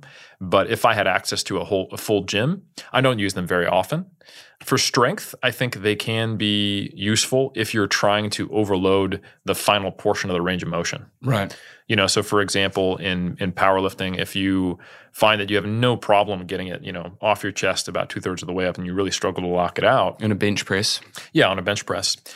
You could, put chains on the bar so you get more links off the ground as the bar travels, or you could add bands so the tension increases, you get closer to lockout. I think for targeted individual focuses on a given portion of a range of motion of a lift, that's something that you could use as an adjunct to your training. And some powerlifters you will find do that, especially those who are competing, and you may not be familiar with what this is, in equipped powerlifting, where they're wearing like a squat suit or a bench press shirt. Oh, no. Yeah, so there's two different divisions in powerlifting. There's raw, which is just like you and I go in the gym and lift. You're allowed knee sleeves, belt, wrist wraps, and that's it. And then there's equipped lifting, where you're wearing like single ply or sometimes multiply, depending on the division, elastic clothing. So you can have much higher numbers. I think the heaviest bench press in the equipped world is like nearly what like the highest deadlift is. So they're crazy. Wow. So they give this big spring off the chest and they do a whole lot of lockout work because then there's no more help once you get to, say, 2/3 of the way up, and you just have to have a lot of tricep power. Right. Yeah. So if you talk to a lot of the old school like West Side guys like Louis Simmons, they focus a lot on like tricep development because it's the bench helping them get it off their chest, and then they have to figure out a way to lock out 800 kilos or whatever. So That's insane. yeah. Okay, let's move on to nutrition. What are some considerations for someone who's trying to build muscle? Like, should they be focusing on getting enough calories? How much protein do they need? What's the deal? Nutrition is it's a confusing topic for people because there's so many people who think they have something to say about it. And people get very identified in camps and attached to certain approaches and certain food types. And there is a lot of public health rolled into it to a greater degree than you'll see with exercise. So you'll have some people who are focusing on health, some people are focusing on performance, some people are focused on the environment and sustainability and things like that. So the crosstalk can get very confusing. But ultimately, it's actually quite simple when it comes down to physiologically, what do we need to grow muscle? And like I mentioned earlier, protein synthesis is how we build muscle. So it's probably not surprising that we need to eat a sufficient amount of protein to actually build muscle. And from the research we've done, and when I say we, I mean like the scientific community collectively. So that's been done over 40 years. I didn't do it all. When we look at like meta-analyses on when do you stop getting a benefit out of a higher protein intake, it's somewhere around that like 1.6 to up to like 2.2 grams per kg. So the old adage of a gram per pound, which American bodybuilders came up with, it's not far off. That makes a lot of sense if you're in a quote unquote normal range of body fat. So if someone's carrying a lot of body fat, they probably don't need a gram per pound because what they're trying to grow is muscle tissue, but they're carrying a lot of adipose tissue or body fat around. What's a gram per pound in metric? 2.2 grams per kg. Cool. And I think that's generally like a high top end for people if they wanted to, manipulate their protein. So right around 1.6 grams per kilogram per day or higher, that's probably where you're maximizing the benefit there. In addition to that, we do know that muscle grows better when you have a sufficient energy intake. It's difficult if you're not eating enough to actually build muscle because more of your protein is going to get used for energy. And when you're in a low energy state, like dieting, for example. Or fasting? Yeah, or fasting. Yep. There is actually data showing that having an 8-hour feeding versus a 12 normal, quote unquote, 14-hour feeding window, that might have some health applications in some contexts, but it's probably not ideal for building muscle. There was actually a recent 1-year-long study that showed that the individuals who were having an 8-hour feeding window for that whole year didn't quite grow as much muscle as the group that had a larger feeding window, even though they were both trying to consume a similar amount of energy and protein. Right. Okay. Yeah. So you don't always have to be quote unquote optimal. That's the bodybuilder perspective. Like I want to align every single chip in my favor to make sure that I am, a good muscle farmer. But a lot of other people are going, yeah, I'd like to build muscle, but I also want to maybe affect longevity. I want to just make sure my blood work looks good. I want to maintain a leaner physique while putting on some muscle. And I'm okay if that slows down the process a little bit. So it is, horses for courses, right? Whatever your goal is. But when you want to stack all the chips in your favor to build muscle, you're going to do so better in a calorie surplus, eating a little more than you need to maintain your weight. Taking that too far, however, just results in excess fat gain that doesn't speed up the process. And when we look at research on this, that's very much dependent upon the person's training age. So if you're a rank novice, you can build muscle pretty quickly. However, if you've been in the gym 4 or 5 years, if you try to gain muscle as quickly as you did when you were a novice, you're going to gain weight as quickly, but a lot of it won't be muscle. So, right. Yeah. What about sources of protein? There are so many different sources of protein. So what are your thoughts on different sources? Yeah, generally you want to have a varied diet that includes all the essential amino acids and is, sufficient to cover your basis. And that occurs through most omnivorous diets without issue. You don't have to think about the sources that much, so long as you're hitting that target. Most people with their habitual diet are not hitting 1.6 grams per kg or higher. They're probably around 1.3, 4, or 5. So they're close. It doesn't take much, which is why generally when you look at studies on protein supplementation, like taking whey protein or soy protein, you see people making better gains than if they weren't doing it because it gets them not about the type of protein per se. It's about the fact that they've now gotten up to a protein intake which optimizes that process of building muscle. With that said, a lot of people simply don't eat certain types of protein for ethical, moral, religious, or sustainability reasons. They might be vegan, they might be vegetarian, they might be flexitarian, they might be lacto-ovo-vegetarian, somewhere in between, pescatarian. And the good news is that there's a lot of different options now on the market that taste good. And it's a lot different than it was in, say, like the 2000s when I started, when everything just tasted like crap and you just kind of sucked it up and had protein powder anyway. But you can find rice proteins, pea proteins, you can find nut-based protein, and you have a lot of options. And most of the vegan proteins these days, I think, are pretty good in their isolate forms, which just means they've been isolated down to just the protein from whatever source they're from. They have a pretty good complement of amino acids, especially in the context of a mixed diet. If let's say you're consuming rice protein and you're worried about, it's a little low in these certain essential amino acids, but the rest of your diet has, let's say you're a vegan, it has, beans, it has wheat, it has vegetables, it's got tofu. If you've got all these other potential sources of protein, that probably doesn't matter very much because those are being made up in other places. And it's more about hitting that total gram amount. So I would say what you don't want to do is to have a very narrow consumption of the type of protein. Well, as an omnivore, it matters less. But if you are a vegan or a vegetarian or someone who has a limited diet, if you only have like 2 sources of protein in your diet, you might be having a shortfall somewhere. So it's probably a good idea to kind of switch it up or just have a more varied diet in general to make sure that you're getting your bases covered. In terms about covering your bases just with those protein sources, are you talking about the amino acids? Exactly. Right. Okay. So, and that's because you need to have a full spectrum, a full profile of amino acids to build muscle. Exactly. So, if we talk about like how do we get muscle protein synthesis to occur and be high for as long as possible, there's essentially 2 components to that from a protein metabolism perspective. There's leucine, which is one of the branched chain amino acids, one of the essential amino acids, which is considered basically the ignition key to the process. Having a sufficient leucine intake turns on protein synthesis. And this is an analogy, if you will. The rest of the essential amino acids are like the gas in the car. So you can turn on the car, but you're not going to get very far without gas. So if you are lacking any of these 9 essential amino acids from your diet, you're not going to be able to maintain high levels of protein synthesis and keep synthesizing protein in an efficient way. So the issue that has been proposed, but I will explain in a second, the research hasn't actually borne this out, is that vegans are going to be at a disadvantage because they're not getting all of the essential amino acids, which are much more present in animal-based foods, whether that's eggs, dairy, or meat. All of those sources have all of the essential amino acids in abundance, but some vegetarian sources or vegan sources don't. They're missing something. Like, for example, methionine is not in like pea protein, if I recall correctly. So you might have to mix pea with rice protein to get a profile that's similar to whey. But that's really only an issue if the rest of your diet doesn't have those things, which most of the time it will. There was an old school kind of dietetics belief that on a meal-to-meal basis, you had to make sure you had all your complements of amino acids. But that time scale doesn't really make sense from like a digestive standpoint. So I think it's really more important about your overall daily intake of food. Like if you had just a protein shake after your workout and it was missing some amino acids, that probably doesn't matter because you're still digesting breakfast or lunch or both. The digestion time course of meals is a lot longer than people think.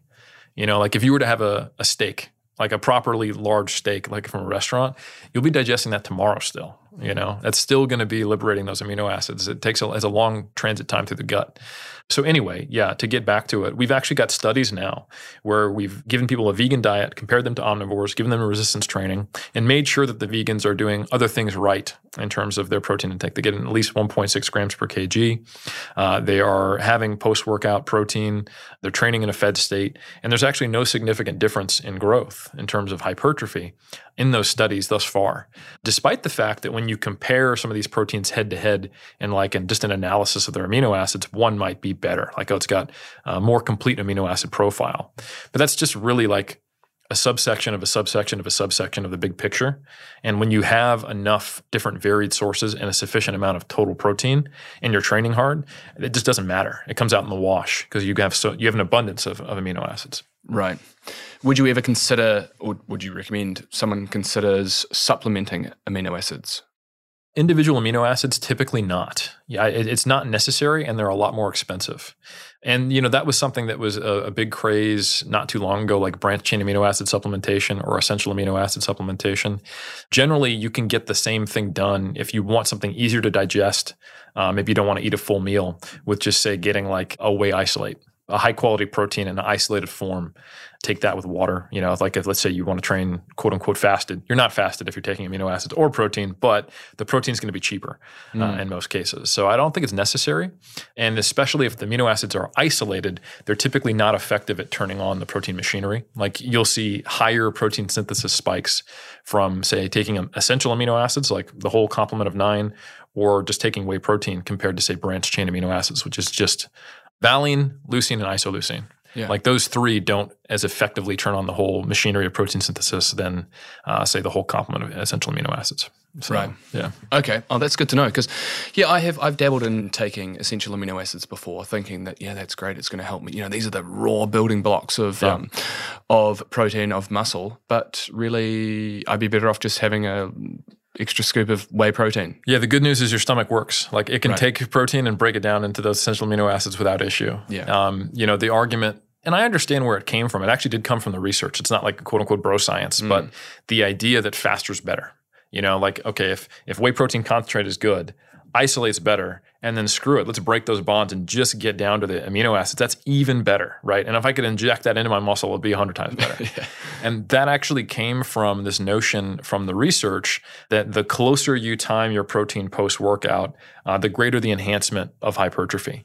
And that is actually an extrapolation of the research that was unfounded.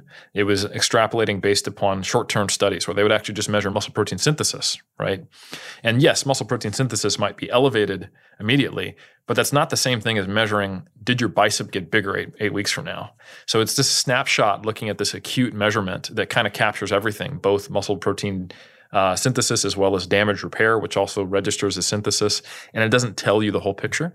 And you generally don't see strong relationships between acute short-term muscle protein synthesis and long-term hypertrophy. One is a really useful mechanistic hypothesis-generating metric, but it's not actually measuring changes in body composition. So unfortunately, in the late 90s and early 2000s, some of the sports nutrition researchers got very excited about what happens when you take protein closer compared to further away from a workout. Yeah, that protein window that everyone was trying to hit, right? Yeah, and it was, it's more like a barn door rather than it being like, if I didn't get a protein shake right after I did my last set of bicep curls, it was a waste of time. Like we've come to realize that it was a gross over-exaggeration of the importance of timing. Yeah. Yeah. On supplementation then, what sort of supplements are useful? Creatine it's still the king. It probably won't go away. For those who don't know, the creatine phosphate system is the initial system that we use to put forth maximal intensity and effort when training for like the first 10 to 20 seconds of training. And it's actually stored in muscles. And we have a larger storage capacity than we have typically filled out in the average person. It's very difficult from your diet alone to increase your creatine content. Creatine is present in all animal products, primarily in meat. The cooking process degrades creatine from meats. So unless you're eating like just gobs of raw meat all the time, first off, more power to you, caveman. You're probably not getting enough creatine in your diet to max out those stores. So most people have to take supplemental creatine. Good news, just since we talked about vegans earlier, this is made in a lab. So it's not actually made from meat. You can get creatine monohydrate from the store quite cheaply, although we've had a shortage over the last few months, unfortunately. I think globally, if I recall correctly. But anyway, creatine monohydrate, it's cheap. And you can just simply take like 3 to 5 grams a day based upon your body weight. You'll get the supplemental saturated levels in your muscle. Your muscle creatine content will max out. And you'll typically see a small increase in strength performance. And it'll also enhance your ability to build muscle. We're not talking anything major. And you probably wouldn't even notice it if you're in a placebo-controlled study. But it will, net you maybe an extra kilo of muscle mass in your whole lifting career, which I'll take, Sure, yeah. Yeah. And it's easy. It's just something cheap, affordable, and you can take it regularly. It's safe. Like I said, it's in this food supply. And in addition to that, like I mentioned earlier, if it helps you reach that target protein that I mentioned earlier of at least 1.6 grams per kg, supplemental protein can be helpful. In addition to that, there's the tried and true caffeine, a good old cup of joe. That can acutely increase performance or reduce tiredness. Just have to be careful about taking it. Like if you train at 5 p.m., I wouldn't recommend training caffeinated or you're just going to mess up your sleep. But yeah, if you're training in the before the afternoon, first thing in the morning, that's a great way to have a little pick-me-up. I mean, that's the main reason why the pre-workout market is, everyone's excited about it. It's because you feel it, and it does acutely enhance performance. So creatine, caffeine, those are your kind of big 2 players, and everything else is still in developmental stages. Like there's some interesting things like beta-alanine or citrulline malate, but most people, if they are interested in getting as big as possible and hypertrophy is their goal, I'd recommend protein if they can't get to their protein target from food alone, and then creatine. And with your creatine, how much and when should you be taking it? Yeah, I don't think you need to do the loading phase like most of the companies would recommend, which is typically like 20 grams a day, multiple times for like 5 days. That will get you to that muscle creatine content a little faster. It's also very inefficient. You'll go through like 100 grams of creatine in your first week when normally you'll use 20 grams in a week. If you take it, let's say 5 days and you forget on the weekend like most people do, that will get you like a week or two earlier to the point where you have saturated muscle creatine content. But let's put that in perspective. Like I haven't stopped taking creatine since 2004. Like I don't even remember the week where I loaded, It's a drop in the bucket. And most of the side effects that people experience occur during the loading phase because you're taking so much in, it causes GI distress. Right. So for most people, I would just recommend if you're, let's say, under 150 pounds or under 70 kilos, like 3 grams a day. And if you're over that, 4 or 5 grams a day. If you're a real big guy, then 5 grams a day is sufficient.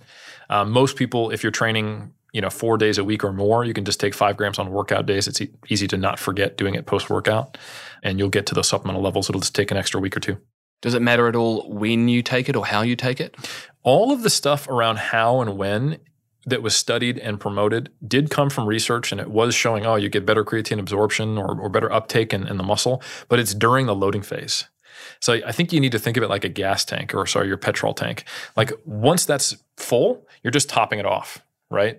So sure, if you take it with sugar, it will get into your muscle a little faster because of the action of insulin. Sure, if you take it post-workout, when your muscles are ready to suck up creatine, it'll get into there a little faster.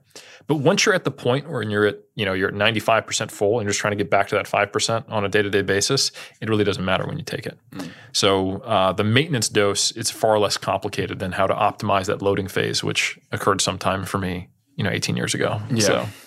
So just any time during the day, just try and remember to take it. Yeah. If like most habits, I like to attach it to another behavior. So I take it after I work out with my whey because I won't forget. Yeah. I train 5 days a week, so that's easy for me to get in my 25 grams a week. So yeah. No, that's what I do too. I put it in my protein smoothie. Okay, I want to move on to recovery. Yeah, let's do it. So how do you optimize recovery? How do you know that you're recovered? I'm interested in DOMS. Like, is DOMS a good indicator? DOMS meaning delayed onset muscle soreness. That's the feeling you get when your muscles you've worked your muscles and they're a bit tight and sore, the next day or 2 days after. Is that a good indicator of the fatigue in your muscles? And should you then have to wait until that subsides, or is it not really a good indicator? It is an indicator of something, but the amount that it can tell you is unfortunately probably not as much as we'd like it to tell us. Like I mentioned, you get sore from RDLs for 2 reasons: because you haven't done them in a while, and then because they're in that lengthened position, they're causing a lot of muscle damage. We have those, what's called the RBE, or the repeated bout effect, which is just this phenomenon in exercise science where if you repeat a movement, even if you're training hard and training to failure, lifting heavy, the amount of muscle damage you get from it, the amount of experienced DOMs that you get, declines pretty steeply after the first time doing it. And also the more frequent the exposure to it, the more that repeated bout effect rears its head. So let's say, for example, I go back to when I was training on an upper-lower split, and I shifted the way I train now, which is, I wouldn't say it's full body, but I'm training the same muscle group 3, 4, 5 times in a week, just with less volume per session. I rarely get sore now. And that's not necessarily indicating that my training is any less effective. It's just indicating that I have a robust ability to exert the repeated bout effect, which is just protecting the muscle from damage. And I think it's really important to make the distinction between muscle damage and muscle growth. They are separate processes. You don't have to create muscle damage to create muscle growth. They occur in hand. It's hard not to make a muscle do work. We're organic systems where there's not some wear and tear, if you will, quote unquote, when you train. Anytime you overload a muscle, there's going to be some microscopic damage that gets repaired, but it's not necessarily the damage that's causing the hypertrophy. The training and the stimulus is causing hypertrophy, and damage occurs in the process. Right. So what DOMS does tell you is that you train that muscle group and that it was sufficient enough to cause damage, which often, not always, is sufficient enough to cause overload. But let's say you haven't done RDLs in 5 years and you do it with just 60 kilos, even though right now you can deadlift 180. and you do 5 reps, you might be sore tomorrow, but I doubt that was enough to actually stimulate growth in your hamstring. So there are caveats to that statement. There are times when you can experience DOMs that are not indicative of a sufficient stimulus. However, if all else is equal, let's say you've been doing the same training split for 3 months, right? And all you're doing is manipulating volume, you're doing more sets, or you're getting closer to failure, and you're a little sore this week, even though all the exercises were the same, your split's the same, and all you've been doing is manipulating intensity and volume, that's probably an indication that you're a little less recovered, that you've created a little more overload in your muscles, right? Because we've controlled everything else. So that's certainly, in that context, DOMs can be useful, but it doesn't necessarily mean that you can't then train again, because we're still trying to understand exactly what DOMs represents.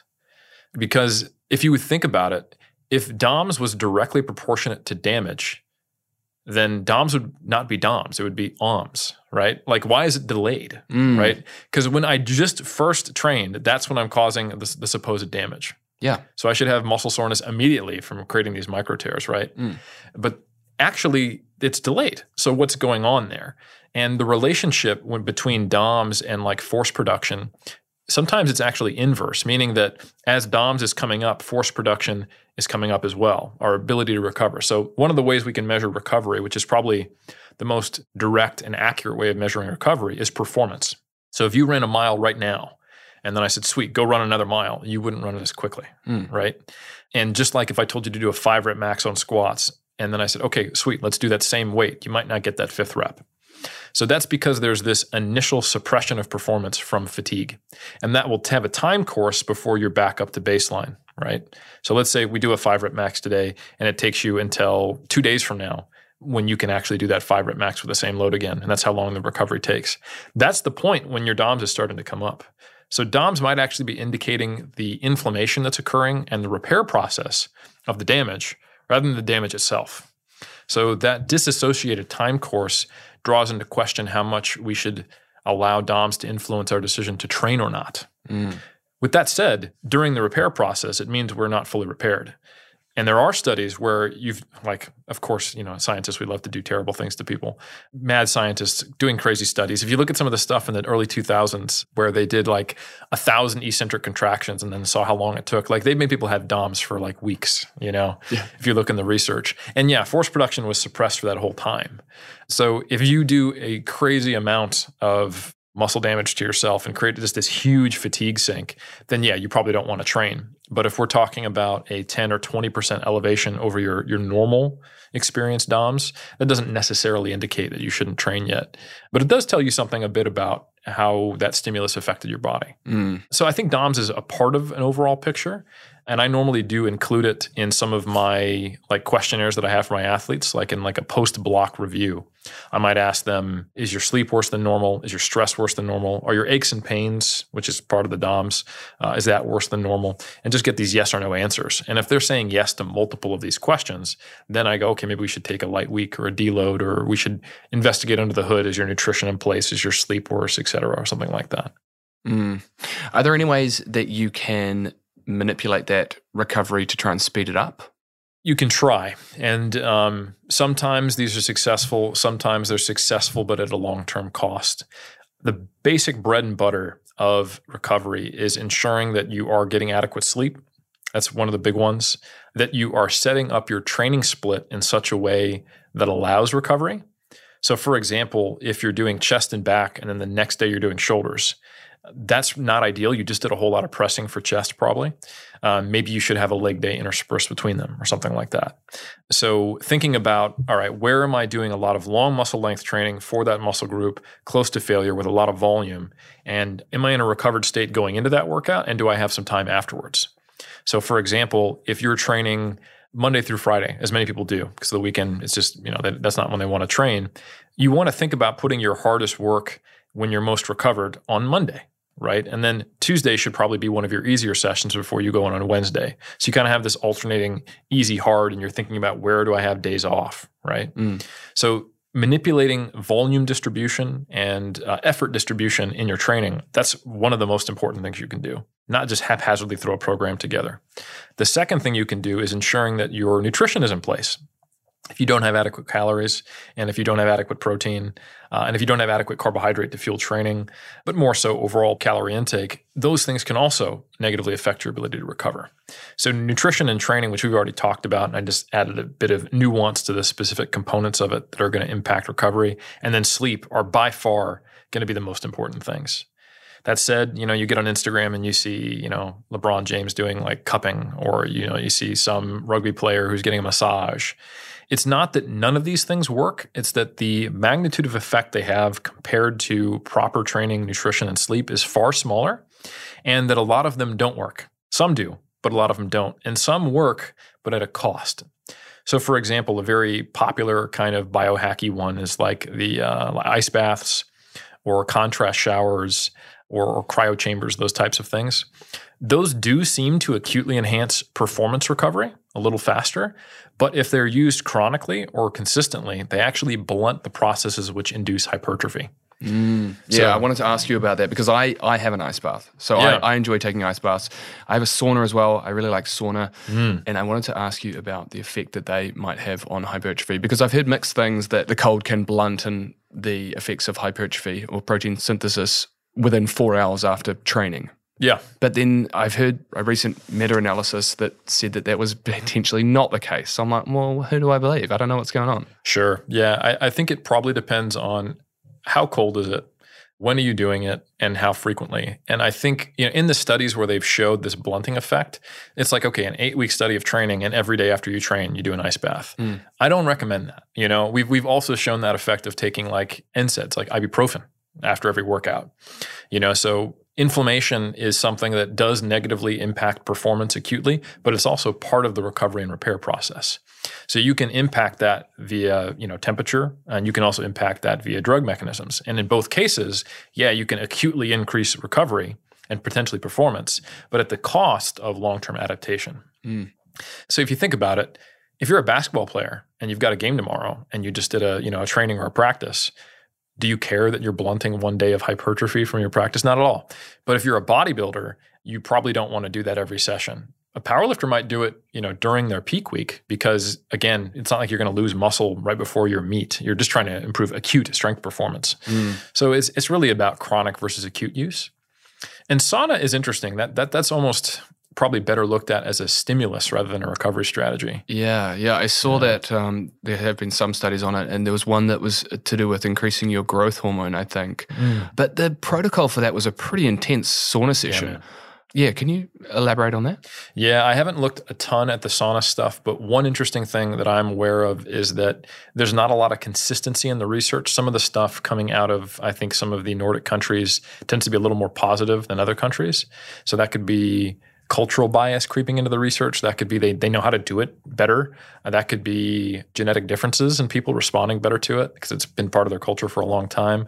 It could be a lot of things, but ultimately as a applied practitioner and a researcher, I go, right, I want to see this replicated in a lot of different contexts to be able to make a firm statement about it.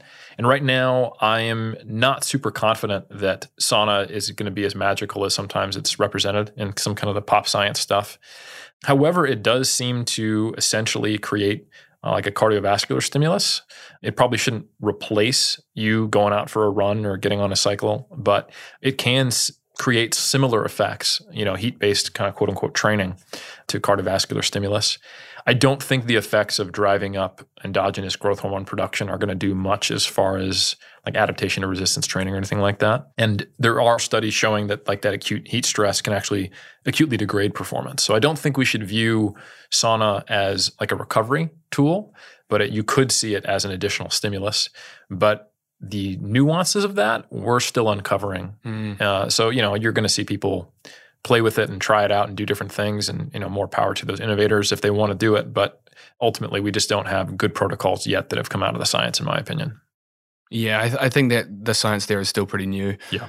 Okay, I think that might be all we've got time for today. This has been such a great chat. I've enjoyed it. Some questions that I had that you've just answered so completely has been fantastic. So how can people follow you or get in touch with you if they want to work with you in some way? How do they follow you?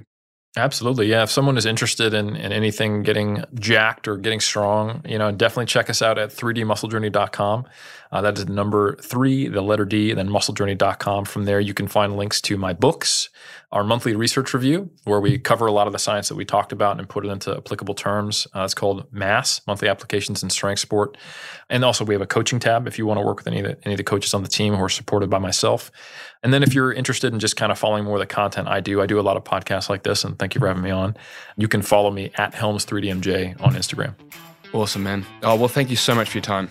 It's a pleasure. Oh, one last question before you go. What did you think of the podcast? Did you like it? Because if you did, then please rate it and review it and share it and tell people about it. Tell your mum, tell your dad, tell some random guy down the road. It really does make a big difference, and it helps us to keep creating this podcast and sharing this awesome information with you for free. This show is brought to you by Raw Collective, the podcast company behind the creation of this show. You will find all updates on the Raw Collective Instagram as well as on the website rawcollective.co. Now get out of here. Go have a good day. Get out of here. Bye.